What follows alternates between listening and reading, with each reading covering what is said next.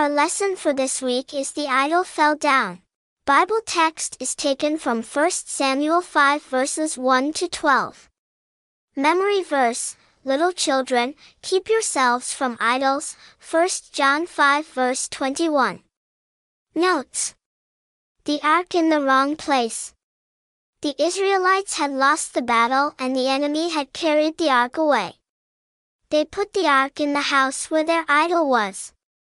The god called Dagon was represented as half fish and half man. He was called the fish god. The next morning when the idol worshippers came into the place where the idol was and the ark, they saw that the idol had fallen down before the Arkansas. Then they set it up again. But on the next morning they found that the idol had fallen down with his face to the ground, before the ark of the Lord. The head of the idol was cut off, the hands of the idol were cut off, only the fish part was left. The people's fear. No one dared to go into the place. The people became sick, and they knew that it was because God was punishing them. They decided that they had better send the ark away from their place. But they sent it to other people who worshipped idols. And there, also, the people became sick.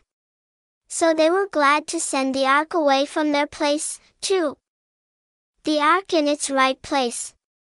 God blessed the people who kept the ark where it belonged and took care of it as God had told them. The ark represented the word of God, and God's kindness. Those who did not worship God had no right to have it and put it with their idols. God tells us in His Bible that we must worship Him and Him only. If we love anything or anyone more than we love God, we, too, worship idols. A young man. We read in the Bible of a young man who came running to Jesus one day and asked Him what he should do to be ready for heaven. Jesus told him he should honor his father and mother, he should not lie nor steal. He told him about other things that would keep him from getting ready for heaven. The young man said that he had been careful not to do those things.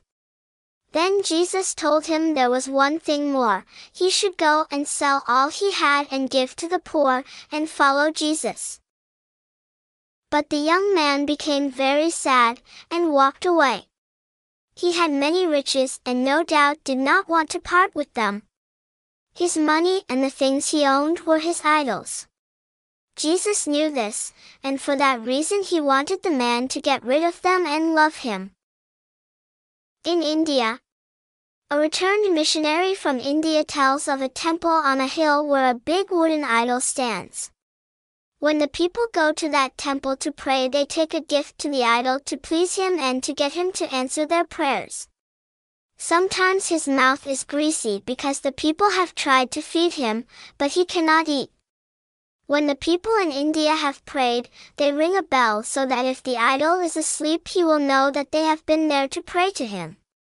But those wooden or stone idols are not alive, they cannot hear a prayer. The Bible tells us that our Heavenly Father never sleeps, and can always hear our prayer. We are thankful that He does hear our prayers and is glad to answer them.